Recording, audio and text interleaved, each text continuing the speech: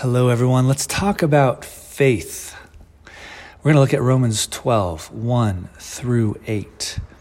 Faith in our current evangelical Christian cultural moment seems to be largely understood as intellectual assent to a set of abstract ideas, so that I have faith or I believe something to be true if I understand it intellectually and agree with it in my head. So faith in God means that I believe there is a God and he exists out there. I think about it, I deduce it's logical, and I believe that it's true, all in my head. But the biblical understanding of faith isn't really at all this. It includes belief, it includes intellectual assent, but it actually is much more than that. It is the offering of our bodies. The word for faith could be better summed up as trust or as allegiance. That we only truly believe that which activates us, that which moves us to action. There's an old proverb of this Papua New Guinea tribe. They say, knowledge is only a rumor until it lives in the muscle. Knowledge is only a rumor until it lives in the muscle. You don't truly believe something unless it moves you to action, unless you trust that it is true in your body. Romans 12:1 says, "Therefore, I urge you, brothers and sisters, in view of God's mercy, to offer your bodies as a living sacrifice, holy and pleasing to God. This is your true and proper worship." So faith and worship isn't just thinking good thoughts about God and believing that he exists out there and that he did these certain things for you, forgave you of your sins.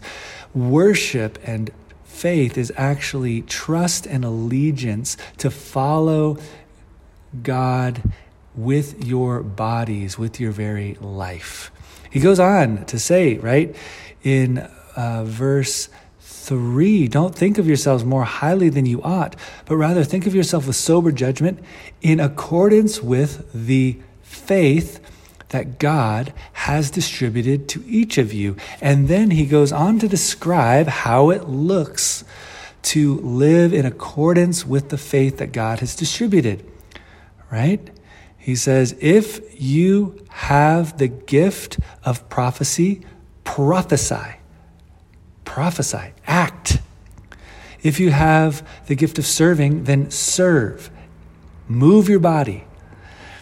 If you have the gift of teaching, then teach. If you have the gift of encouragement, then encourage, participate, engage, respond to the gift that you have with your body in real life.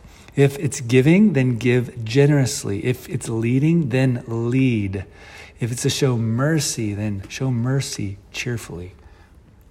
So, faith isn't truly faith until it moves you to action.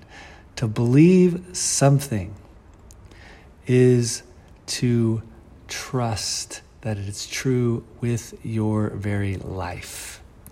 And so, today, you have all kinds of opportunities to exercise faith, to present your bodies as a living sacrifice in faith, trusting that God's way is the way to live. So today, I don't just think about how wonderful Joanna is and how God has called me to love my wife as I love myself. I don't just think about how that's a good idea or analyze how I might do that. I actually need to make that belief live in my body, live in my muscles, and buy her flowers or do the dishes. The same with our kids, the same with the people that God has called us to live with. Let's present our bodies a living sacrifice, holy and pleasing to God, as an act of faith. God, thank you that you have given your body for us, and may we respond in faith with our whole lives. Amen.